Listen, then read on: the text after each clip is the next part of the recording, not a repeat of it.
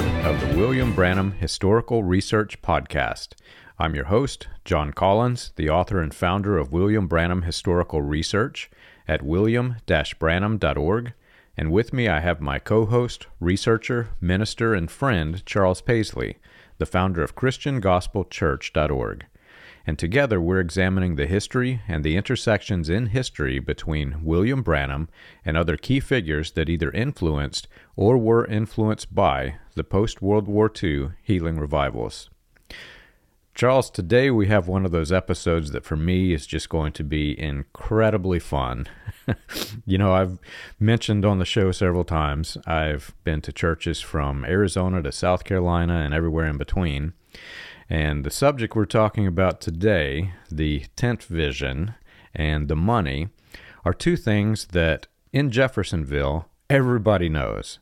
But when you get outside of Jeffersonville, I have a strong suspicion that a majority of the leaders in the cult are aware, and the leaders of people who were at one point affiliated with the cult are aware.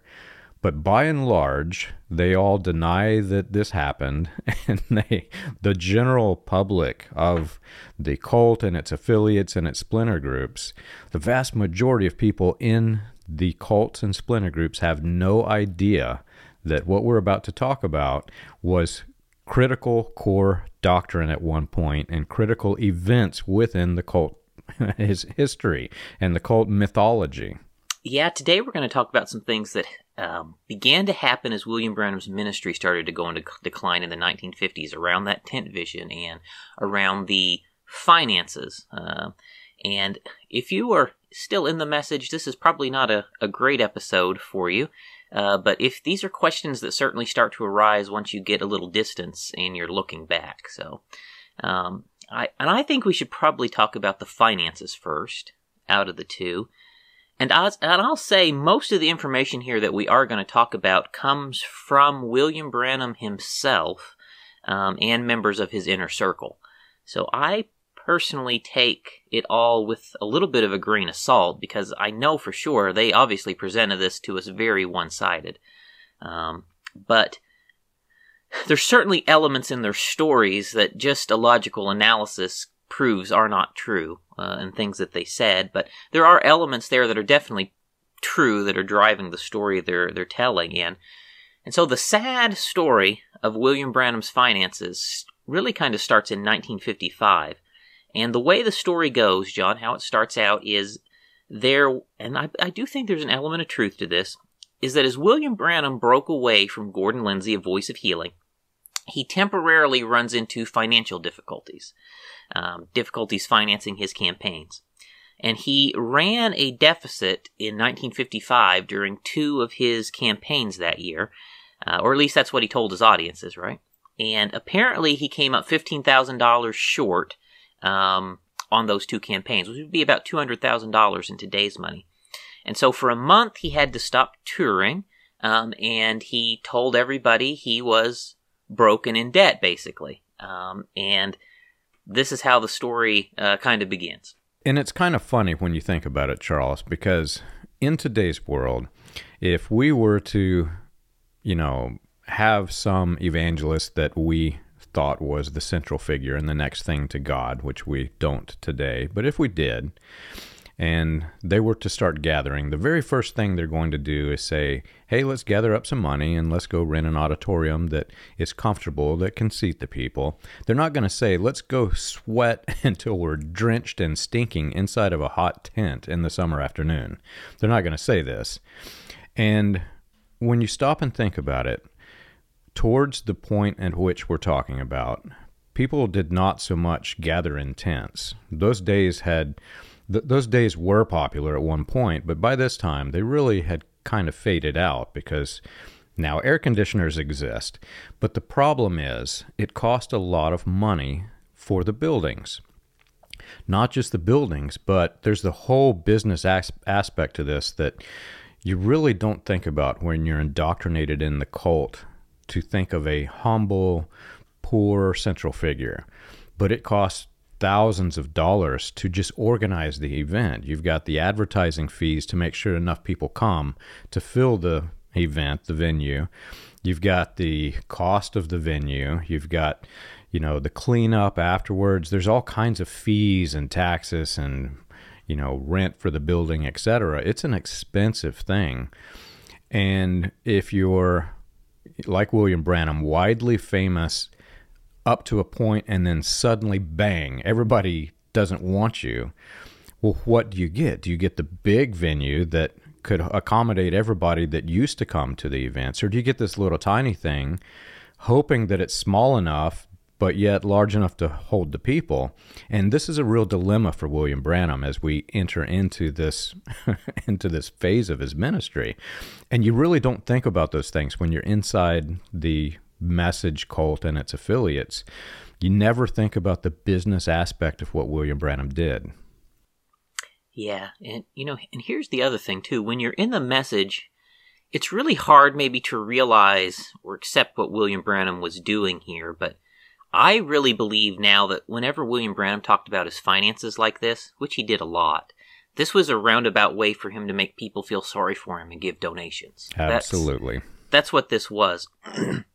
Why would you talk about being poor and give dollar figures of how much short you are on money unless you're trying to play on people's sympathy to get someone to give you that amount of money, right? Like, it's what William Branham is doing is manipulation in order to fundraise. That's what he's doing. And when you step back and you realize that is what's happening here when he's doing these things, I need, just put it in today's money, I'm short $200,000. I have to go off the field. I'll never preach. You'll never see me again. And all of these people who are in his cult of personality weep and cry, we're never going to see our beloved prophet again. Yeah. We have to raise $200,000 for him. That is actually what happened, right? And that's exactly what happened. As soon as this thing was mentioned, that he had the $15,000 deficit in 1955, members of the Full Gospel Businessmen immediately stepped in and covered all of his expenses, and he was back the next month touring again.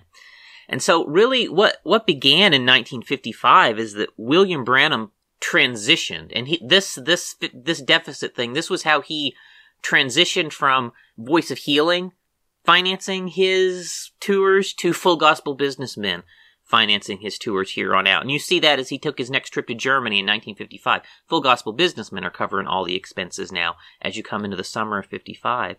And all of the other evangelists are more or less going through the same sort of a difficult situation as they exit Voice of Healing due to the pressure from the denominations. They're all trying to survive after being cut off from the funding that flowed through Voice of Healing and then the sponsorships that had come from the Pentecostal denominations.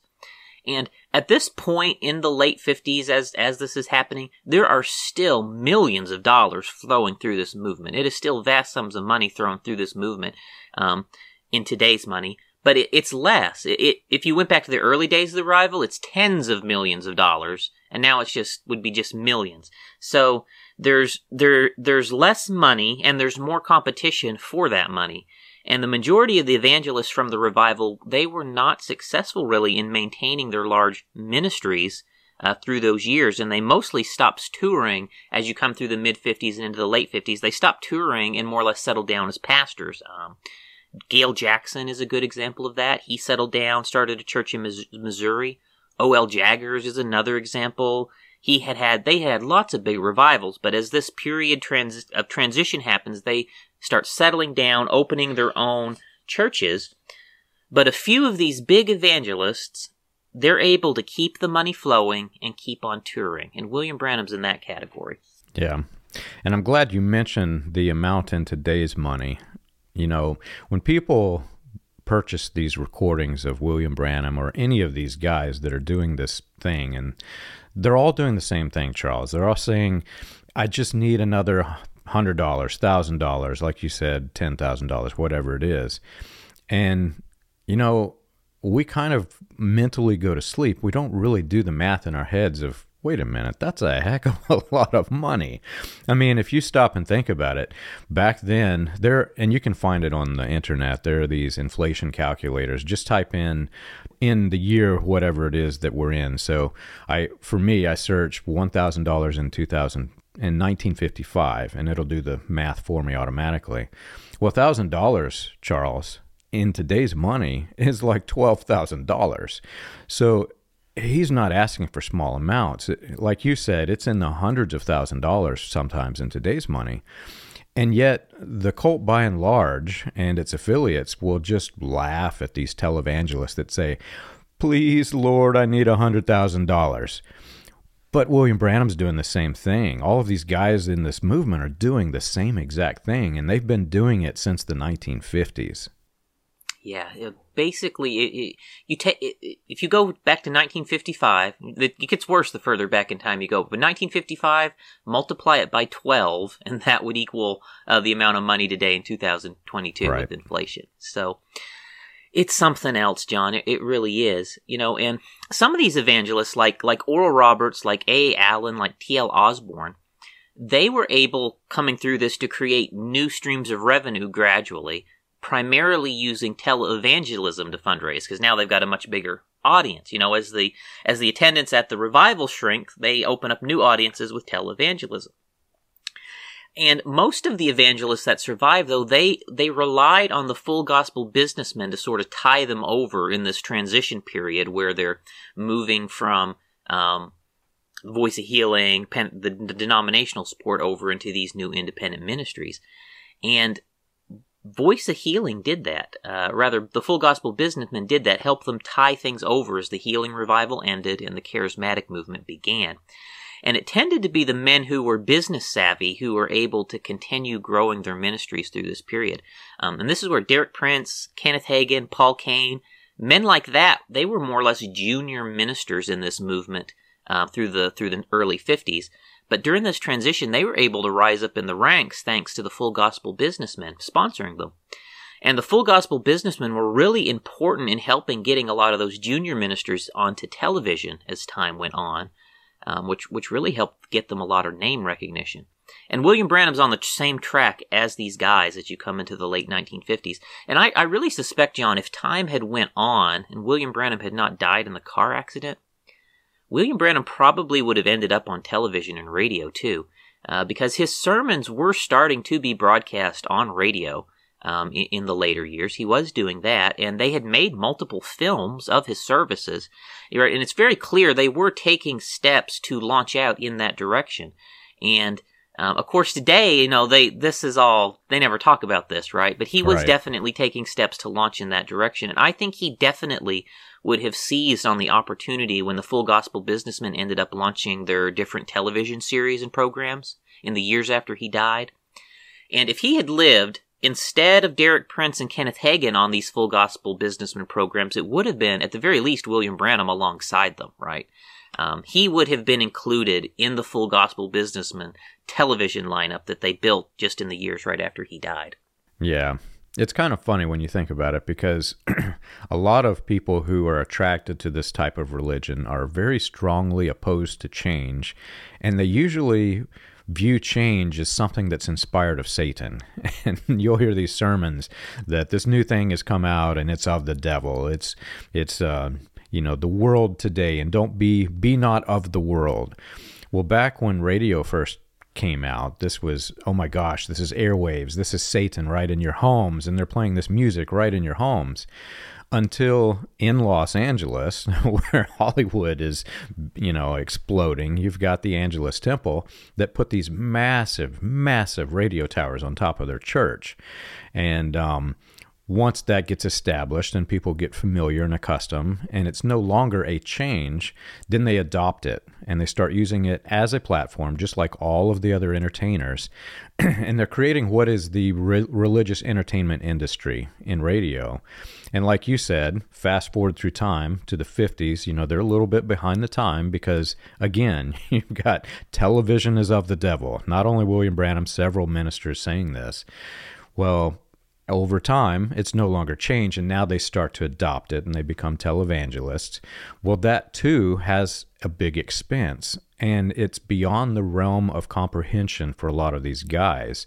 So the full gospel businessman umbrella, basically, think about it. You've got Demas Shakarian, who is the, the nephew of the Kardashian patriarch. So they're right there in the bed with this entertainment industry. You've got these guys organizing this umbrella that can create the business and the entertainment industry for you. So it becomes this blanket organization of all of these religious entertainers. And absolutely, like you said, William Branham was making steps in preparation to become this type of religious entertainer. But since he died, his cult of personality, by and large, say that he would have condemned this thing, not knowing that he was joined into the same exact thing. Now, as William Branham's fundraising base shrank, he became very dependent on several rich men to finance his ministry and his lifestyle. And they were mostly part of the Full Gospel businessmen, and they were his main source of revenue that he financed his campaigns with as you begin to move into the late 1950s. After 1955, there's not enough money for him to do big overseas tours anymore, but he did do some tours in Mexico, Jamaica, Puerto Rico, and around North America. But there's no more overseas tours and campaigns after 1955. But all that he did do, it generally was all financed by the Full Gospel businessmen. And by the time you get to the 1960s, William Branham has become entirely dependent on an increasingly shrinking number of very wealthy men who are part of his cult of personality. Okay, yes. Fred Sothmann is one of those men. He was a very wealthy man from the North Battleford area. And Fred Sothmann believed William Branham was God incarnate. Okay, he was one of these men. Perry Green, Banks Woods, they were another two men with quite a bit of money who were contributing heavily to support William Branham. These men were obsessed with William Branham too. Banks Woods bought the house next door to William Branham so he could live next door to William Branham. Okay, yeah. He's that rich that he can do that. He can just buy the house next door to William Branham to be near his prophet, right? Perry Green the same way. When William Branham moves out to Arizona, Perry Green follows him to Arizona, right? And so these people are coming around William Branham. This is where a lot of the money's coming from, and these really wealthy guys end up becoming close buddies of William Branham as you come into the later 1950s. And William Branham allows all of these people into his inner circle, and they are contributing lots and lots of money to keep things moving forward. And by the time you get into the 1960s, all of the people, John, in William Branham's innermost circle are either very rich or they believe he's God incarnate. Or both. And that's it, right? Every single one of the people in his inner circle are either very rich, believe he's God incarnate, or both. That describes every single person in his innermost circle, okay? And every person that William Branham places in a power, a position of leadership or power as you come into the late 50s. They all believe he is God or they are rich and loaded. Yeah. That was the biggest shock for me, Charles. Moving from city to city, state to state, Branham Church to Branham Church. When we moved back to Jeffersonville, I had no idea just how widespread this deity cult was, this deity subcult. It's almost everybody here. And, I would talk to my grandfather, who at that time was the pastor at the Branham Tabernacle. He would, in private, just harshly condemn these guys. These guys it's anti-biblical. He would use these phrases that were, hillbilly Kentucky phrases, but these guys don't know their rear end from a mule or something, some phrase that he would use. But he would condemn them privately. But then in public, up until towards the end of his life, whenever he's losing his mental faculties, he really never stopped it. He never spoke out against it. And there used to be this guy every year at Easter when the whole cult is coming to Mecca. He would rent these big billboards that said things like Branham was God or Joseph Branham was God, or, he would pick and choose which Branham was the current God. And people in Jeffersonville just kind of allowed this thing. And I thought, well, why is this? And I started talking with a few of them. Well, if you got them alone in private, everybody is saying these things, and they know in their mind that it's wrong. They know that it's wrong to say that this human was God, but they would qualify it with things like, now, he was just a man, but he was more than a man. I know what you mean, John. Like your grandfather's on tape saying just how they would do it. Your grandfather said William Branham was God tabernacled in the flesh, right? Like that's one of the quotes from him on tape. All of these guys publicly and many of them privately did believe William Branham was God, and the two men, Fred Sothmann and Roy Roberson, they ended up becoming trustees that oversaw the finances for William Branham. And both of those men believed William Branham was God. And let me just read a quote from Roy Roberson so you can understand the mindset of the people that William Branham was putting into key positions. And this is an interview from Roy Roberson in Only Believe magazine. And Roy Roberson says in here, he says, "Once Brother Branham asked me, 'Brother Roberson, do you really know who Moses was?' When he put it like that, I had to say, 'No, I don't know.' He said, 'He was God to those children of Israel. He could speak into existence fleas and all kinds of things, like squirrels. And when he said squirrels, then I knew he was our Moses. He was God to this generation.'" Okay, so that's Roy Roberson, okay? A man who believed William Branham was God to this generation, okay? All of these guys believed William Branham was God long before William Branham died. And William Branham is the man who led them to believe he was God. I absolutely believe what Roy Roberson said there. I believe William Branham said those things, and his sermons are littered with that kind of insinuation that he is God. I totally believe that William Branham led all of these people to believe he was God. Okay? So I think that's absolutely true. And they, like I said, they believed that he was God before William Branham gave them their important positions. And to me, the fact that almost every last person William Branham put into an important position thought that he was God tells me that William Branham was doing that on purpose, okay? It's no coincidence that the people who believe in the deity of William Branham were given total control of the levers of power in this cult while William Branham was still living, right? He didn't have to do that.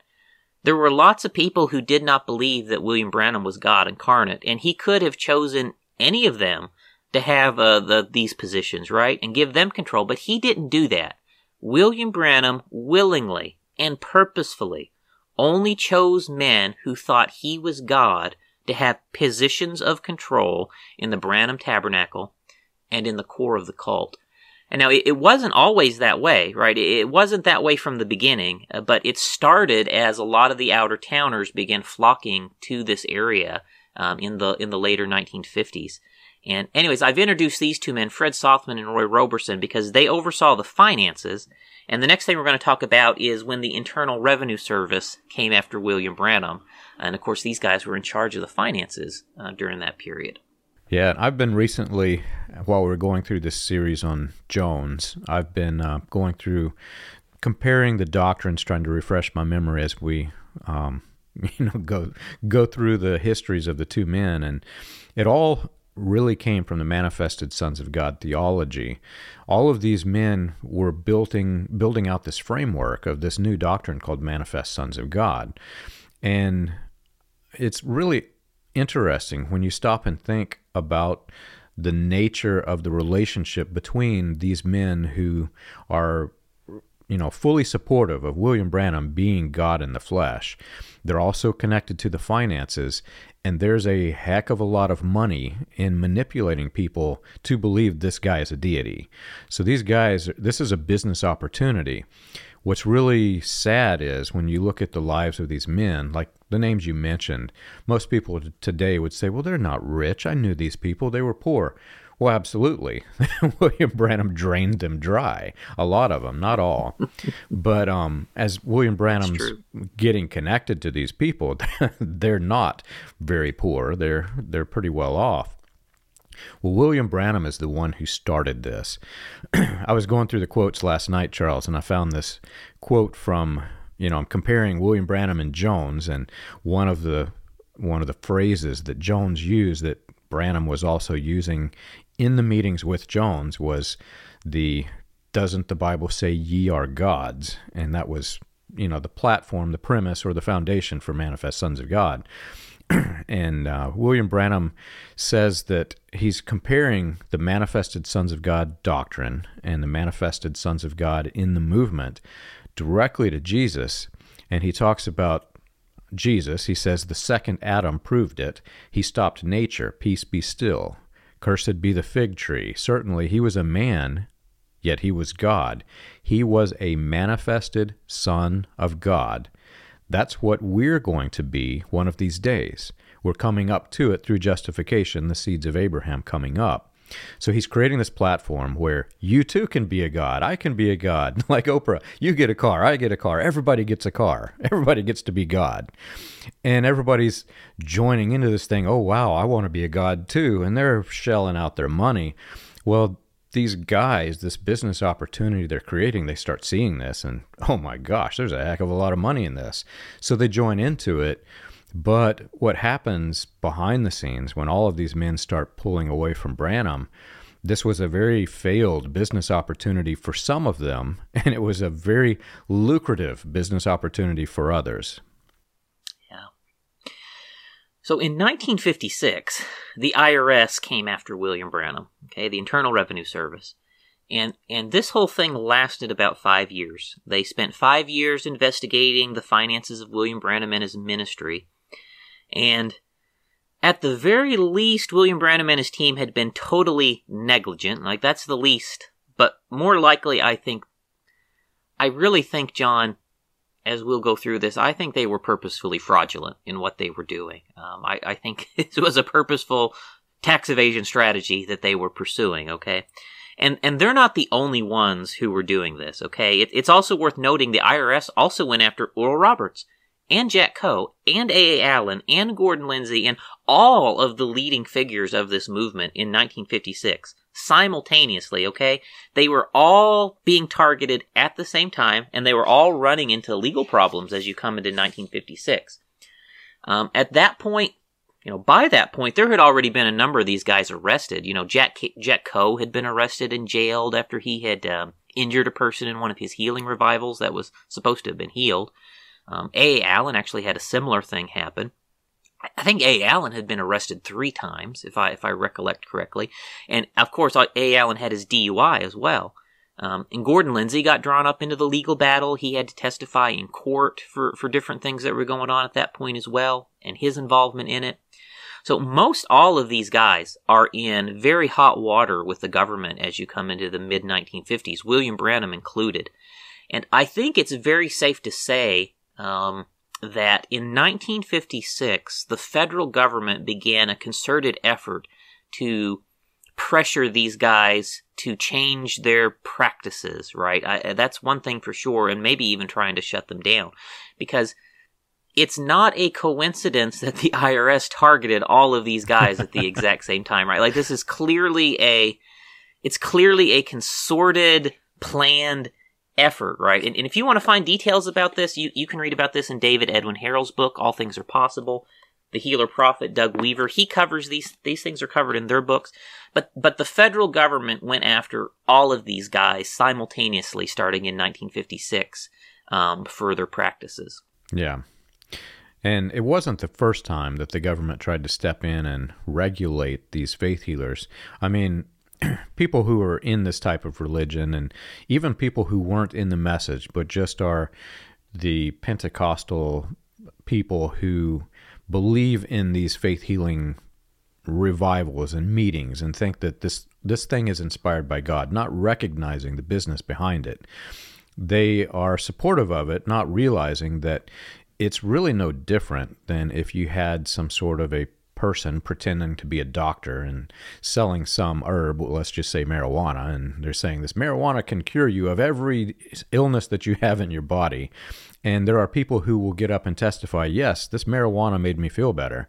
Well, the government's eventually going to step in and regulate because people are dying. And that's what's going on in these faith healing revivals. The government is trying to figure out, well, this is a religious movement. There's separation of church and state. How do we regulate this? And then they discovered that, wait a minute, a lot of these guys are evading taxes. This is a big deal. And William Branham himself even mentions the tax lawsuits in his sermons. And when you stop and think about it, if your mind is not asleep while you're listening, and you stop and think about the things he said, wait a minute, the things he said, I wouldn't feel comfortable doing what he did. He's definitely evading his taxes. Yes. So John, I have worked with tax preparation in my professional career for over 20 years. You know my Yes. career a little bit. We've had a time to talk, right? I have a very good professional understanding of how taxation works in the United States, okay? And I'm not going to go into the weeds here, but basically what William Branham was doing here with his ministry and the way he was trying to structure things financially was totally illegal, okay? Yes. There's just no way around it. It's illegal today. It was illegal then, okay? He never had a prayer of beating this IRS audit. Never. He got caught red-handed perpetrating a tax avoidance scheme. Yes. Hands down, period, right? He had failed to set up a tax-exempt foundation to handle his money, yet he was trying to claim he was tax-exempt.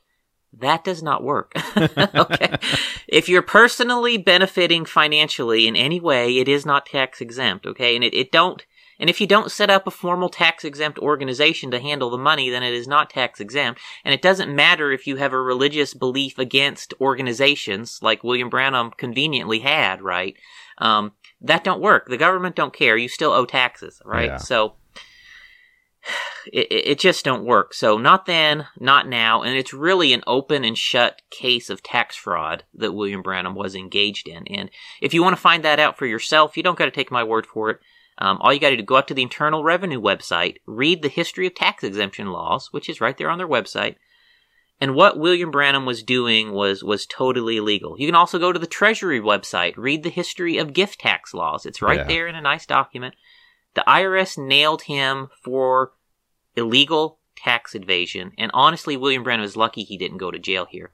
Right. And what we know back about this time, and this was actually fairly common in those days and on back in American history, is when there was something going on that the federal government wanted to control. The federal government was a lot weaker back then than it is today, right?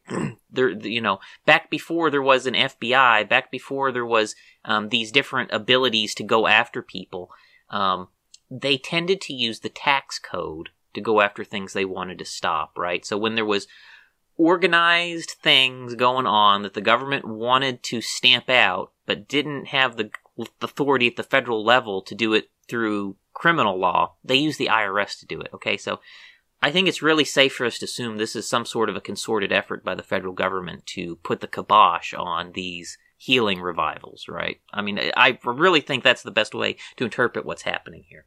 Yeah, the tax section of the government back then was very powerful and very praised for their ability to take down the enemies. Al Capone, they never could tie anything to him criminally, but they got him through tax evasion, and that's why he went to prison eventually. It was the only way that they caught him was through tax evasion. And what's funny is when you look at the similarities between Al Capone's empire, and yes, I know that they killed a lot of people, it was very bad, but compare the structure, just the business structure, to what these guys are doing in these healing revivals, and it's no wonder the government came after them. If you listen to William Branham's statements that he made about this case and his interrogation with the auditors and the different things that happened to, okay, if you are a tax expert, William Branham is being totally dishonest through those things, right? Like the exchanges, the stuff that he said, there is no way that elements of that are true, right? Like he just totally was misleading people on that. So anyways, I'll lay that aside. So in 1956, this big tax saga starts, and in the last 5 years, it lasted for 5 years, and it wasn't settled until 1961, and except for A.A. Allen, every one of these leading evangelists ends up being found guilty and forced to pay huge amounts of back taxes and penalties. And in William Branham's case, he owed about $500,000 in back taxes. $500,000 in back taxes in today's money, if you adjusted it for inflation. That's what they nailed him for, okay? That's crazy. And you only pay a fraction of your income in, right? So if you got $500,000 in back taxes, adjust that out. Today we pay, maybe 20% in taxes, right? So divide by, divide by 20, multiply by 100, right? You can come up to some approximate figures on the gross, just by those numbers. And so we have also a pretty good idea of what William Branham was bringing in just based on by what he said on tape. And there's quite a number of times he said on tape through the 1950s that his expenses ran at $100 a day. He'd say on tape quite a number of times, my expenses run $100 a day to run my office back in Jeffersonville. And you just do the math on that, okay? $100 a day, adjusted for inflation, that would put his annual office expenses in the neighborhood of $500,000 a year, okay? Yeah. His annual office expenses, based on his own testimony on tape, was $500,000 roughly a year, okay? And he did that for years. So at the very least, William Branham had to have millions of dollars of revenue in today's money through this healing revival, people, just to run his office, okay? I'm laughing because to the people who know of this office back in Jeffersonville, before there was a Voice of God recordings, before there was a spoken word, these guys from the living room, I mean, this is this is my office. Here's this couple of guys who are donating their time to me. That's my office, and it's cost $100 a day. It's just unfathomable that he is saying these things in public. To the people in Jeffersonville who went to these meetings and heard this, I'm trying to imagine what even went through their heads. They're scratching their head. Wait a minute, $100 a day for those guys? Are you kidding me? But yet they never said anything, so the vast majority of people never learned. If you carefully examine what William Branham says on tape about his finances in his sermons, right? You adjust it for today's money, okay? Through William Branham's own words, we know he was bringing in over $1 million a year in revenue during his peak years, per year, and was paying no taxes on it, okay? I mean, all right? And Roy Roberson is representing William Branham to the IRS to plead his case. He actually talks about that. Roy Roberson talks about that in this magazine interview. You can read Roy Roberson's account, eyewitness of what happened in there, and compare it also to what William Branham said. And these investigators were very harsh with William Branham. They dealt very harshly with him. They let him have it in their personal interactions during their interrogations with him. And again, if you listen just to the details that they give us, because it's the only details we have is what they give us, what they shared on tape, what you can get through like Roy Roberson's testimonies, it is very clear that very large amounts of money was missing, okay? They had kept no records for where any of the money had went. It was totally unaccounted for. And in today's money, it would be millions of dollars that was unaccounted for. Okay. And the IRS had collected evidence. They had the evidence and proof that William Branham had collected and received the money. But William Branham had no receipts and no proof for where the money went. And now William Branham, he said, he verbally said he just gave it all away, basically. He gave it to people in need. He just gave it all out, right? But then he also said, I have $500,000 a year in office expenses, too. So he obviously couldn't have given it all away if he had $500,000 a year in office. So it's really only his word on it, and his testimonies are contradictory and contrary. So it's really kind of hard just to figure this all out precisely without a little speculation. But yeah, one way or another, I think there's a track record here of dishonesty, and there is money missing, vast amounts of money missing that's unaccounted for here. And think of what happened with Al Capone, Charles. Al Capone had this massive financial engine running, and the government just brought it to its knees through the IRS.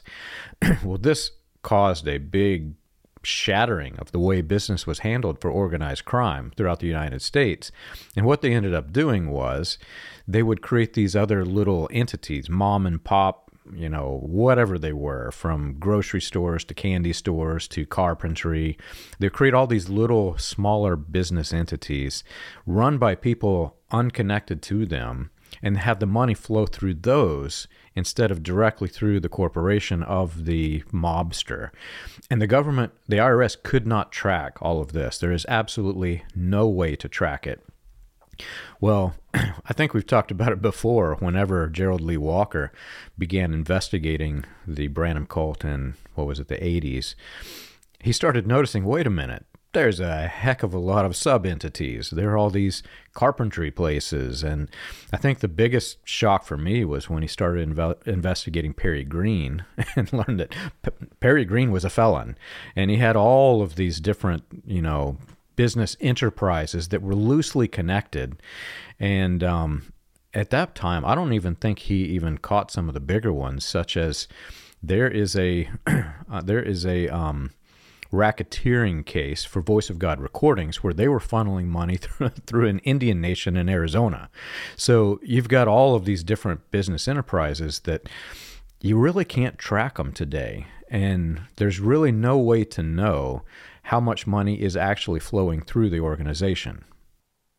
Yeah, we are going to have to do a full episode at some point where we go through William Branham's inner circle and all of these things. Yeah, like you meant, Perry Green was a convicted felon. He was convicted even for robbing the federal government. Okay, Yeah. The man, I think he might have died under I think he might have still been, under home arrest at the time of his death. Or Yeah. He was in so many lawsuits. It seems really like his wealth was very ill-gotten if you just look through the criminal court records and the stuff that Sarah Branham had in her investigation and so forth. William Branham, some of his money was not coming from reputable sources. That because the people who was donating to him was not getting it from reputable sources. Yeah. And I will qualify this by Charles and I are no legal experts. We do not have any way to say, yes, definitely these things that Gerald Lee Walker found are accurate. However, they're coming from government websites. Uh-huh. And they're... The evidence is there. Just look at it. See what conclusions you draw when you read all the stuff, So, anyways, let me read you a quote here that kind of demonstrates the kind of money that was coming to William Branham and what was said about this. And this is from a sermon in 1952. So 1952, William Branham says this. And, okay, in today's money, multiply everything here by about 13, I think. I had $1,500,000 give to me at one time and refused to put my name on it and told them to take it back. That's right. I had $25,000 give to me in one check at the platform in Texas where a man from Texas, and Perry Green's from Texas, so this could be Perry Green, I'm not sure, oil owner that come in there said his mother was healed out of a wheelchair. I just flew in there, I said, sir, and I tore the check up before him. That's right, I'm a poor man. William Branham said, I'm a poor man. Someone offered me here not long ago and said, Brother Branham, we'll buy you a nice Cadillac to ride. I said, a Cadillac? I said, me go down through Arkansas and some of them poor little old Arkansasers down there picking cotton, little old mothers with their hands stuck up with cockleburs and things or burrs off of that cotton, picking that, pulling that saddle half dead with female trouble and things like that, eating fat bacon cornbread and breakfast. Come put $1 in my meeting plate and then me ride in a Cadillac? No, sir. No, indeedy. No, indeedy. I will never do that. Okay? So that's the things, that's what William Branham said, right? And William Branham is definitely being dishonest there in that quote. And here's the thing. He said, I am a poor man, yet he's got a office with a $500,000 a year budget back in Jeffersonville in today's money, okay? Right? Does a poor man have an office with a $500,000 budget? No, okay? But William Branham did. Just do that math, adjust it, you'll see. But that's not the only thing William Branham said there that was dishonest. John, you and I both know the answer to this question, and most all the old-timers here do, but what kind of car was parked in William Branham's garage, and where did he get it? It was a Cadillac. And it was given to him, right? Yeah. So let me just read that again here. Ride in a Cadillac? No, sir, indeedy. No, indeedy, I will never do that. So, William Branham is telling his audiences that he's not taking these kind of donations, but he actually is. Yeah. He actually is. What's really sad, Charles, is that the strategy worked. He would be doing all of the things that he condemned everybody else for doing. And people would hear that and their minds would go to sleep and not connect. Well, wait a minute. I just saw him come in a Cadillac. They weren't thinking through this. You and I interviewed a person not long ago, and they said they were against William Branham. And they said, but in the early years, he was poor as dirt. He was touring and he couldn't scrape 2 pennies. I can't remember how the guy worded it. But The newspaper articles that we've read, even dating back to 1947, said that it required 2 husky men to carry the suitcases of money from William Branham's revivals. That's back in the 40s. So this isn't something that just exploded in the 50s and 60s and he suddenly made a lot of money. This was going on for a very, very long time. I think it is possible William Branham may have been born into poverty. That could be true. It's also possible, and again, these things are questionable. You can read Legend of the Fall by Peter Doiser, and he has some things to consider here, but it's possible he was poor in the 20s. It's possible he was poor in the 30s.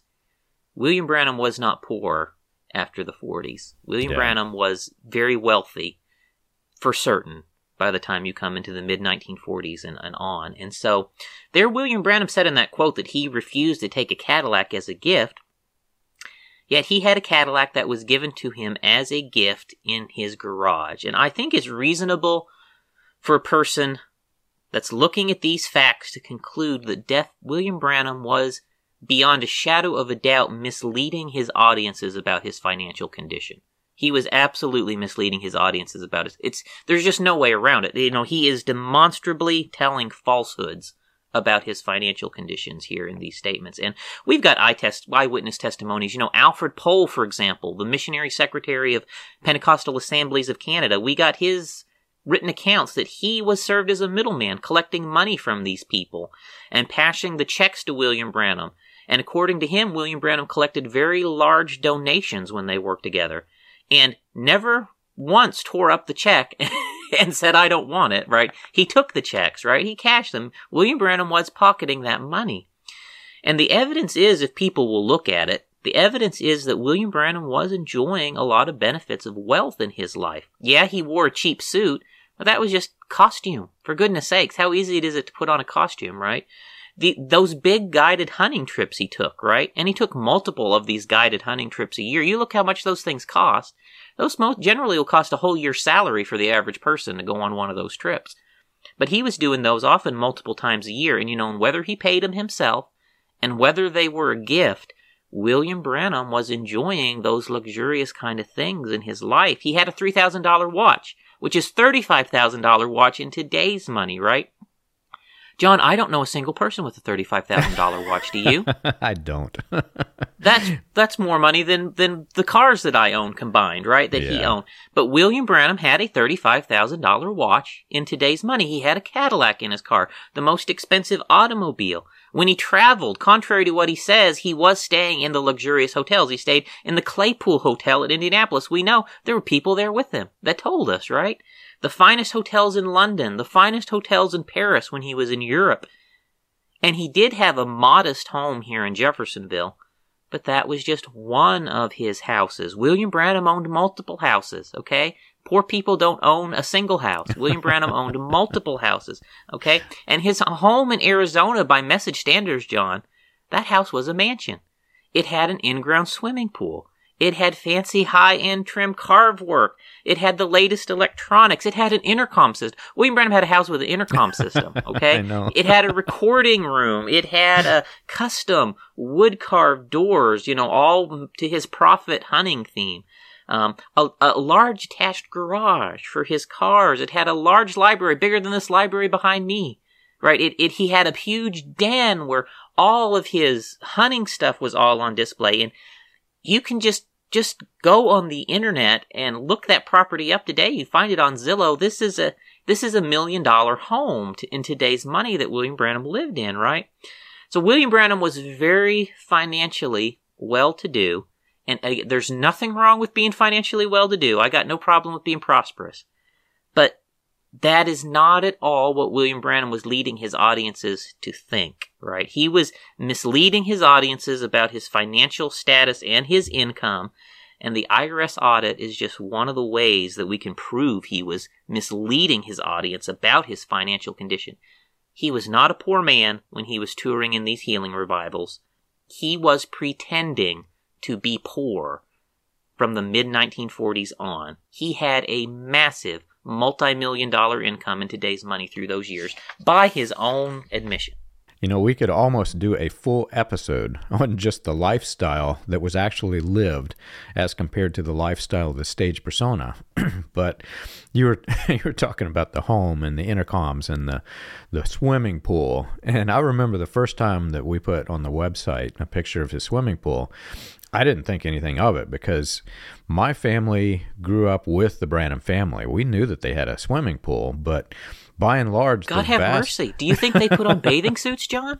God have mercy. Yeah, the vast majority of people have no idea that he had one because he's condemning swimming pools, right? And pool parties and these things.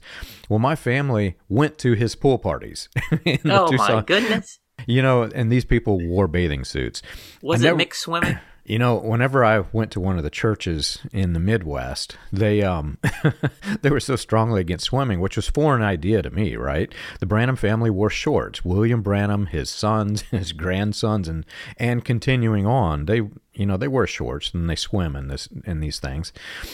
Well, the church, a person in the church, rented out the YMCA to give everybody an opportunity to actually swim, and they segregated the boys versus the girls.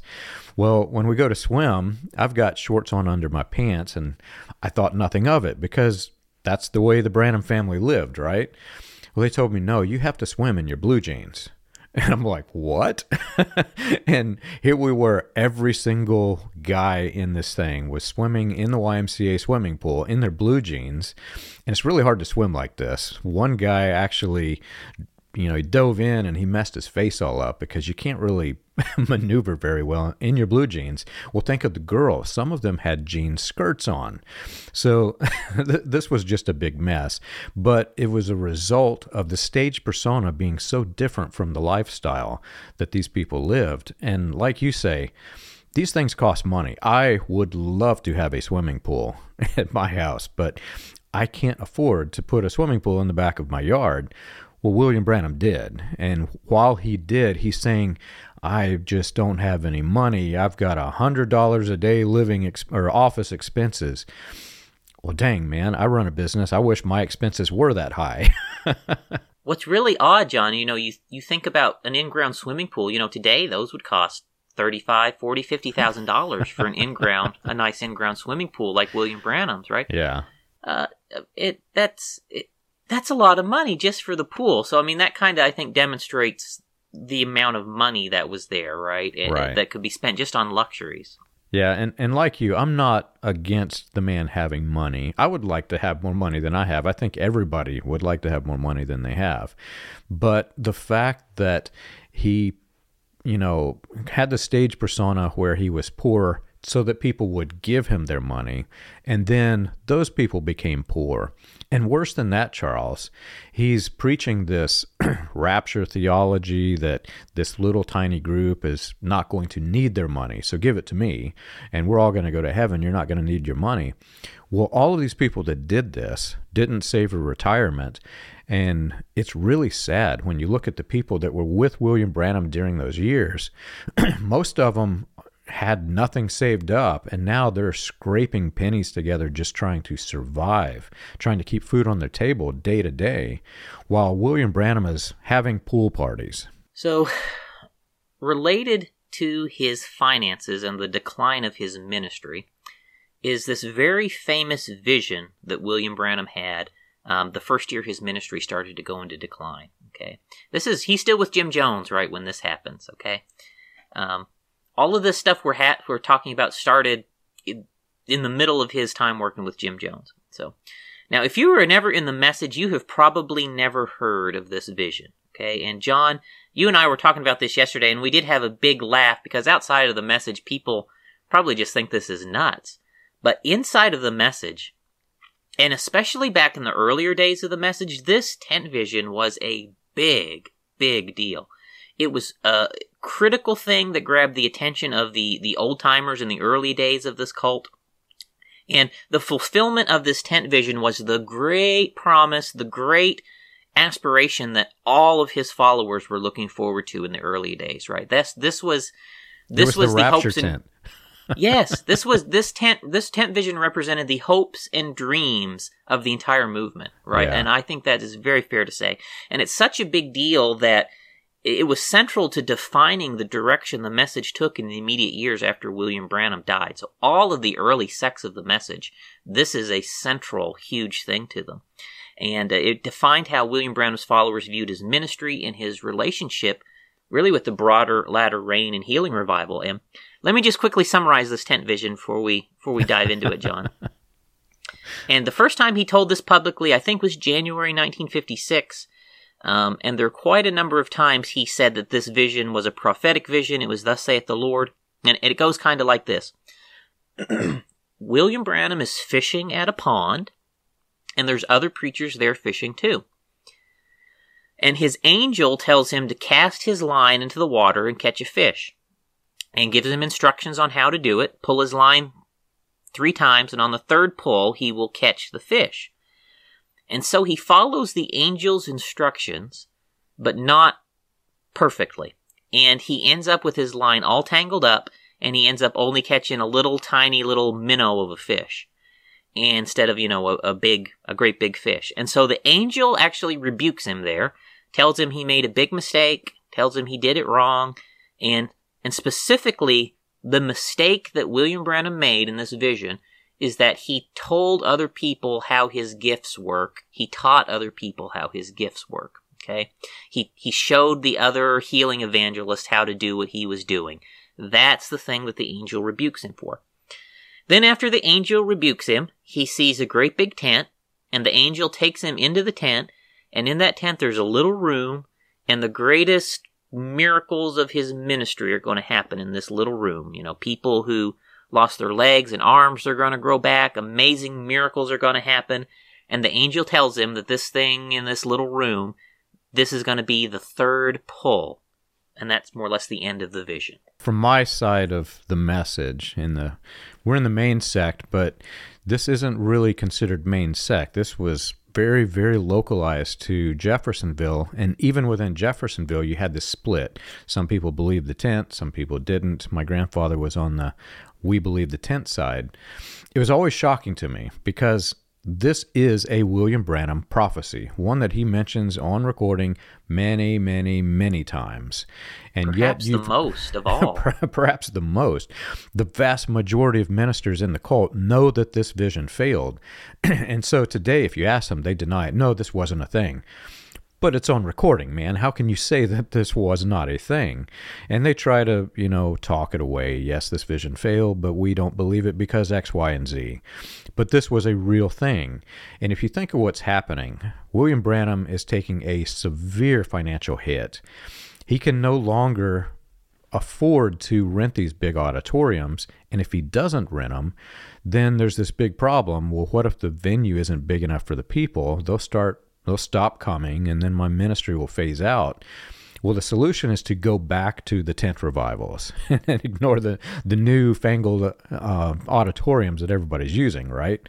So he tries to implement this, and he actually saved up enough money to buy this tent and then didn't buy it because he realized there's more revenue in asking for the tent. And so he continues on and on and on. And I think I've even heard from some people that he did buy a tent, but then continued to ask for money for a tent.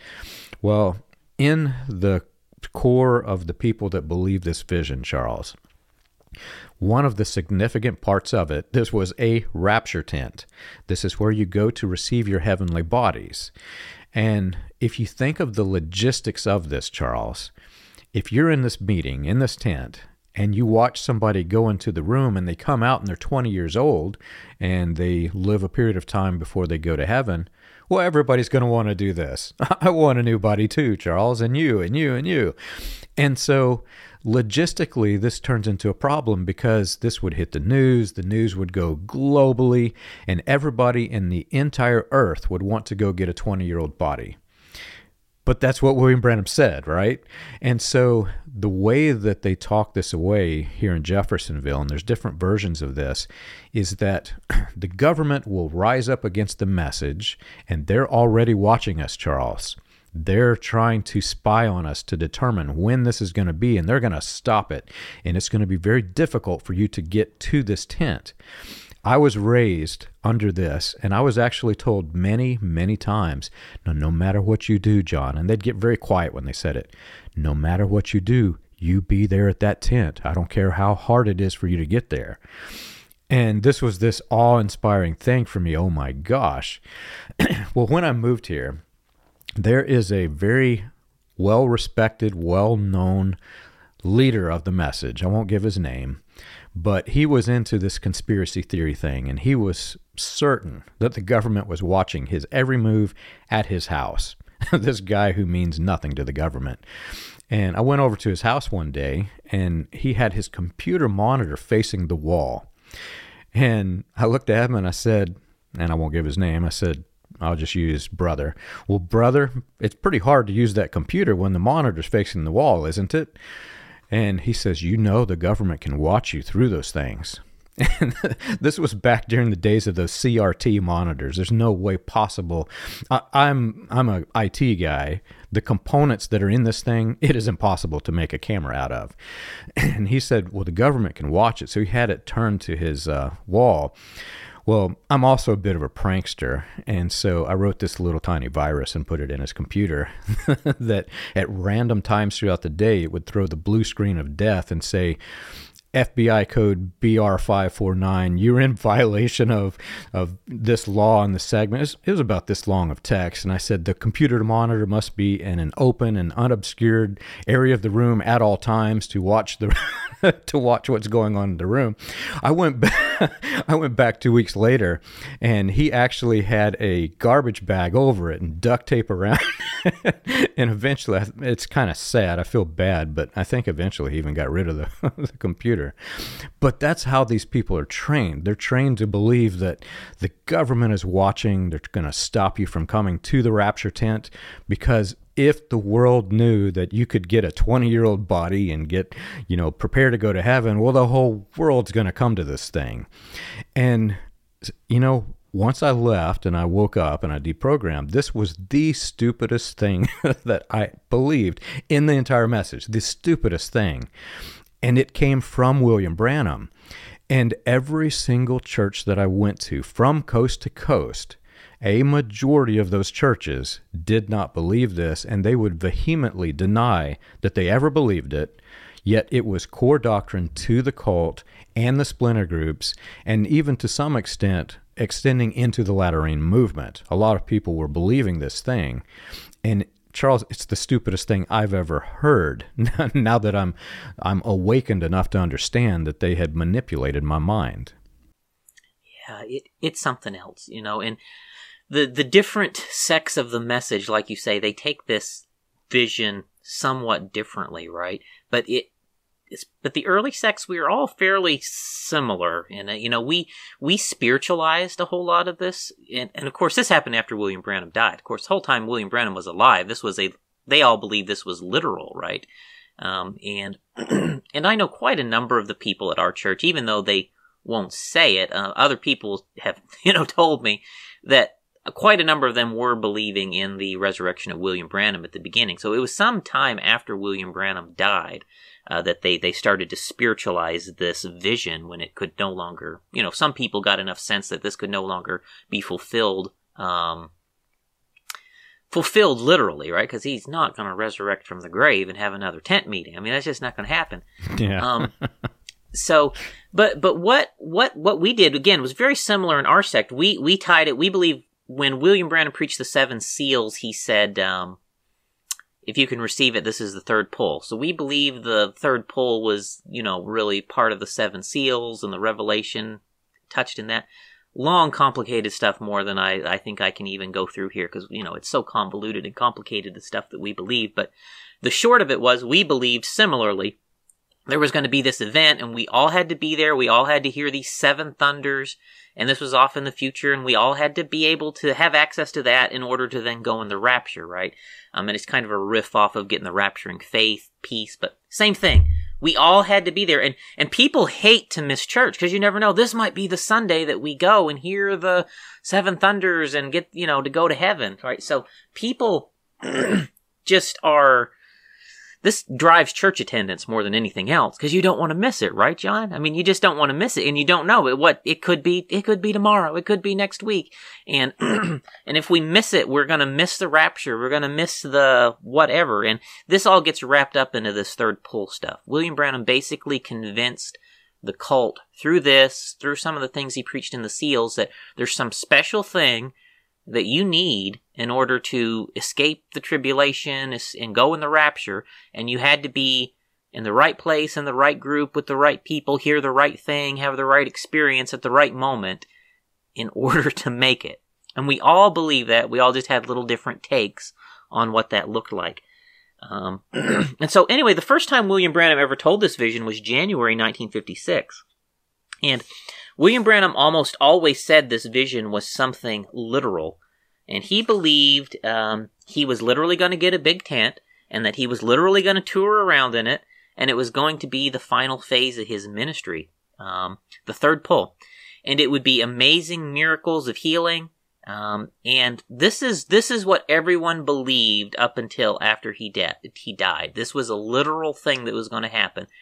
Some of the people changed their mind after he died, because obviously it couldn't happen. But he goes out in 1956, and in 1956 he got $100,000 to buy this tent so he could fulfill the vision. Okay, and he told everyone in his sermons over and over in this time frame that he was getting the tent, that he'd got the $100,000, and this is the same time frame he's asking the Mosley brothers to buy the airplane.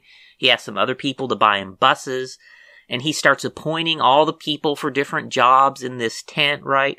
To everyone around him, this was a literal tent. To him, it was a literal tent, and he led them on for this thing for years and years.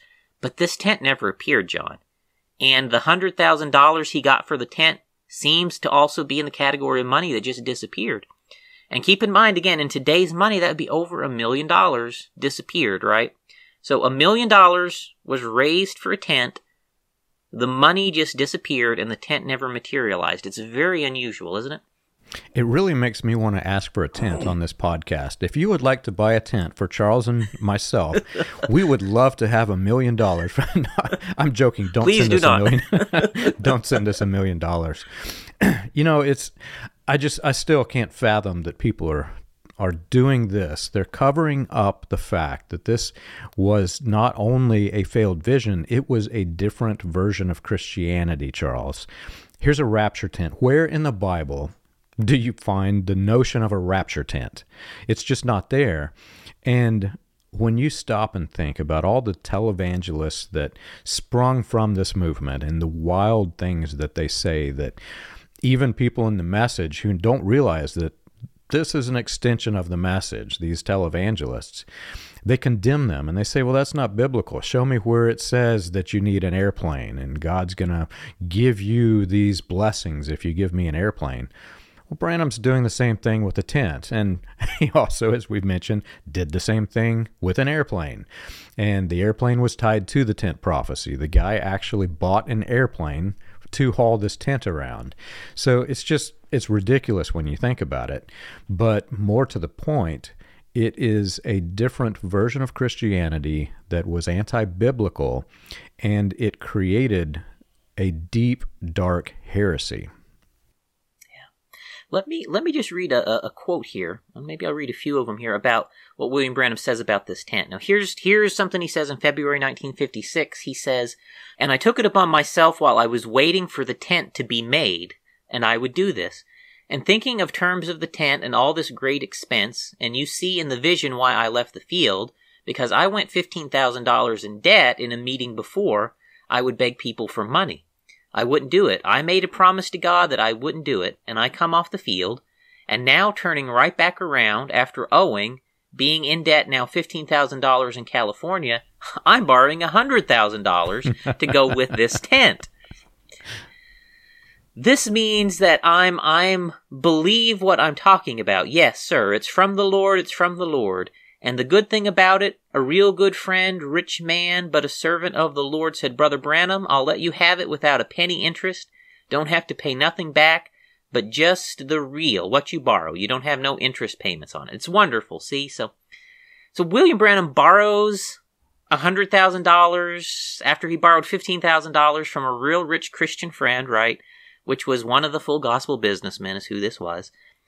And all the while he's fundraising off of this tent vision. And see, he's doing this on faith, right? He's not going to beg for money, but where's the money going to come from? Obviously, people are going to donate him money to cover this loan, right? He's taking the loan on faith that all the people are going to donate to him to cover the loan, right? I mean, that's clearly what he is saying here. And so that's what happened. That is what happened. He fundraised off this tent vision. People donated to him to help buy this tent. I know plenty of people, John, who gave him money for this tent, okay? I do too. He fundraised off this tent, okay? But the tent never appeared. He raised boatloads of money off this tent, but there was never a tent. It might have been his best business strategy, Charles. The tent that never comes. Keep donating for the tent. One day we're going to have a tent, but the tent never comes. Let me read here another quote about this tent, because he says, he's telling the people he bought this tent, okay, and it's on its way. Here, 1956, he says also, this is, I think from January, he says, we're getting a tent, a nice big tent that will seat about 12,000 people or better. Next month, he says, now we got the tent in making, and then I'll be able to carry a prayer line right on through. And you remember it, I've spoke it before it come to pass. The exceeding abundant is fixing to take place. That was February, he said that. Here's another quote. This is March, okay? And in these kind of healing services I'm having now, until I get into that tent, I'm just like a child with Christmas anticipation. I can hardly wait to get in there. Wait a minute. He condemned Christmas, Charles. Well, he can't have both. I know. And he keeps this up until August of that year. He just keeps, we've got the tent, we bought the tent's on its way, I'm excited to get into the tent. And in August, he tells everyone the tent is ready, and they're going to set it up for its first meeting. So in August, he says, this is August's first sermon, he says, and by a vision, he told me about a tent, that Brother Moore and them is going to California now to set it in order for the first time use. So John, it's amazing, okay? He collected the $100,000, over $1 million in today's money. He has ordered the tent. He bought the tent. He even talks about in places that he bought the vans and all the equipment to move it. He says, I've sent Jack Moore to go get the tent to set it up for its first big use. And then poof, there is no tent.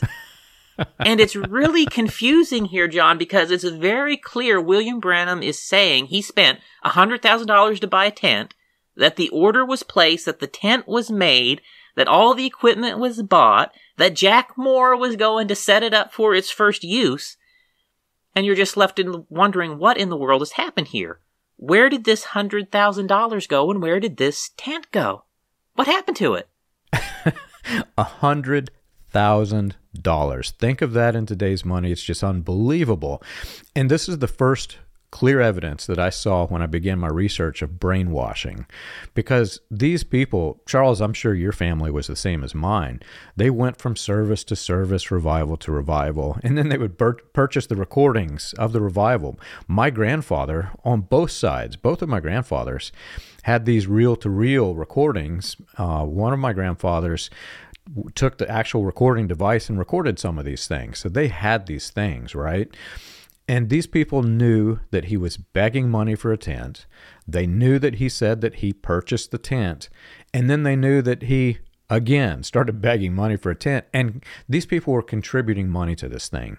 The only way that you can continue doing this is if you are fully brainwashed and not even thinking about what you're doing, and you just grab your wallet and hand the guy money for this tent that he says he's already bought. It wouldn't surprise me that he had enough money to buy 10 tents by the time this thing was over, right? And in every country. It's just so strange to me, John, that after him saying all this stuff about raising the money and buying the tent and sending Jack Moore to go set it up to use it for the first time, that no tent ever appears. It just leaves you wondering, where is this tent? Yeah. And if there is no tent, then where did all of this money go, right? Where did all the money go? Was the whole thing just a made-up story? And if it was a made-up story, then what happened to the money? This is This is Jim Bakker territory, John. This is where we're at. We are in Jim Bakker territory here with this tent vision stuff, right? And people, when you're in the message, again, you don't ever even consider this, right? Your thought about the tent vision is, oh, we're going to either in your sect go get our glorified body, in our sect, oh, we've got the third pull in the seals. There's no thought at all about, wait a minute, he raised over $1 million on this tent, told us he bought it, and the money in the tent never appeared. What happened here, right? I go much darker and deeper and more sinister than Jim Bakker. Think of what's going on in the background, Charles. He mentioned Jack Moore. Jack Moore's in Shreveport. Roy Davis is building his third wave of the Ku Klux Klan, and Shreveport's where they're going to hold the massive, massive explosion of the original Knights of the Ku Klux Klan in Shreveport. So behind the scenes, you've got this need for money, and then you've got William Branham, who's the face of this thing, asking for money for something that he claims he's already bought. It's not very difficult to make the leap to connect these two things together, especially when William Branham's continuing to promote Davis after Davis becomes the Imperial Wizard. So these things, for me, they're not directly connected, but they're happening at the same exact time, and it's very easy to connect those dots. Yeah, and I can tell you the explanation I got from people in the know around here when I asked about this. Because I asked about this. This is one of the things I asked. There were people in our church who were, around Brother Branham through all of this period, right? And some of the same people who donated money into this thing, right? And I was told that William Branham just kept all this money in the bank and he never felt led to buy the tent, which means he was lying when he said, that he got the tent. But that's more or less the explanation I got. Well, William Branham kept the money in the bank and he just never felt led to buy the tent. And it just stayed in the bank and stayed in the bank and stayed in the bank. Now, again, that's just what they said, but that does kind of seem also to match what Sarah Branham and her lawyers say. Yeah. If you look through the documentation that they had put together when they threatened to sue all the message leaders. And, and if that's true, it appears that all this money ended up going into the William Branham Evangelistic Association, and in today's money, we're talking millions of dollars is where this ended up at. And John, I think it's worth noting as we maybe bring this episode to a close that there are a lot of rumors and allegations about chicanery that happened around the time William Branham died. And Banks Woods, this is a famous message story where I come from. Banks Woods had told everyone that William Branham said, if I die, don't let Billy Paul get a hold of the money. And it will ruin him. It will ruin him. That was a famous story Banks Woods told everybody. And where I come from, John, and also Sarah Branham, in her lawsuit documentations, they allege that Billy Paul forged a signature alongside Fred Sothman and Roy Roberson to get control of William Branham's assets without him knowing in the last days of his life. And of course, I'm no expert. I don't know if that's true, but you can look at the documentation that Sarah put together for yourself and make your own make your own assessment about how convinced you are by the evidence. I'm no expert on signatures, so I'm not going to say that the signature was forged or not. That's neither here nor there. But I do know Billy Paul. I know him personally. And he is a really nice guy. And I would think that, as nice of a guy as he is, I would think that he would probably want to share the interest collected for this tent with all of these families that are suffering because they gave all their money to William Branham to buy the tent. I'm certain Billy Paul is such a nice guy that he would give them the interest back to their families so that they can have their retirement, that savings that they gave to William Branham. That would be nice, John. That would be very nice. Well, let's hope he does, Charles. If you've enjoyed our show and you want more information, check us out on the web. You can find us at william-branham.org and christiangospelchurch.org. For an overview of the historical research of William Branham and the healing revivals, read Preacher Behind the White Hoods, a critical examination of William Branham and his message, available on Amazon, Kindle, and Audible. Join us again next week. We've got a great episode coming.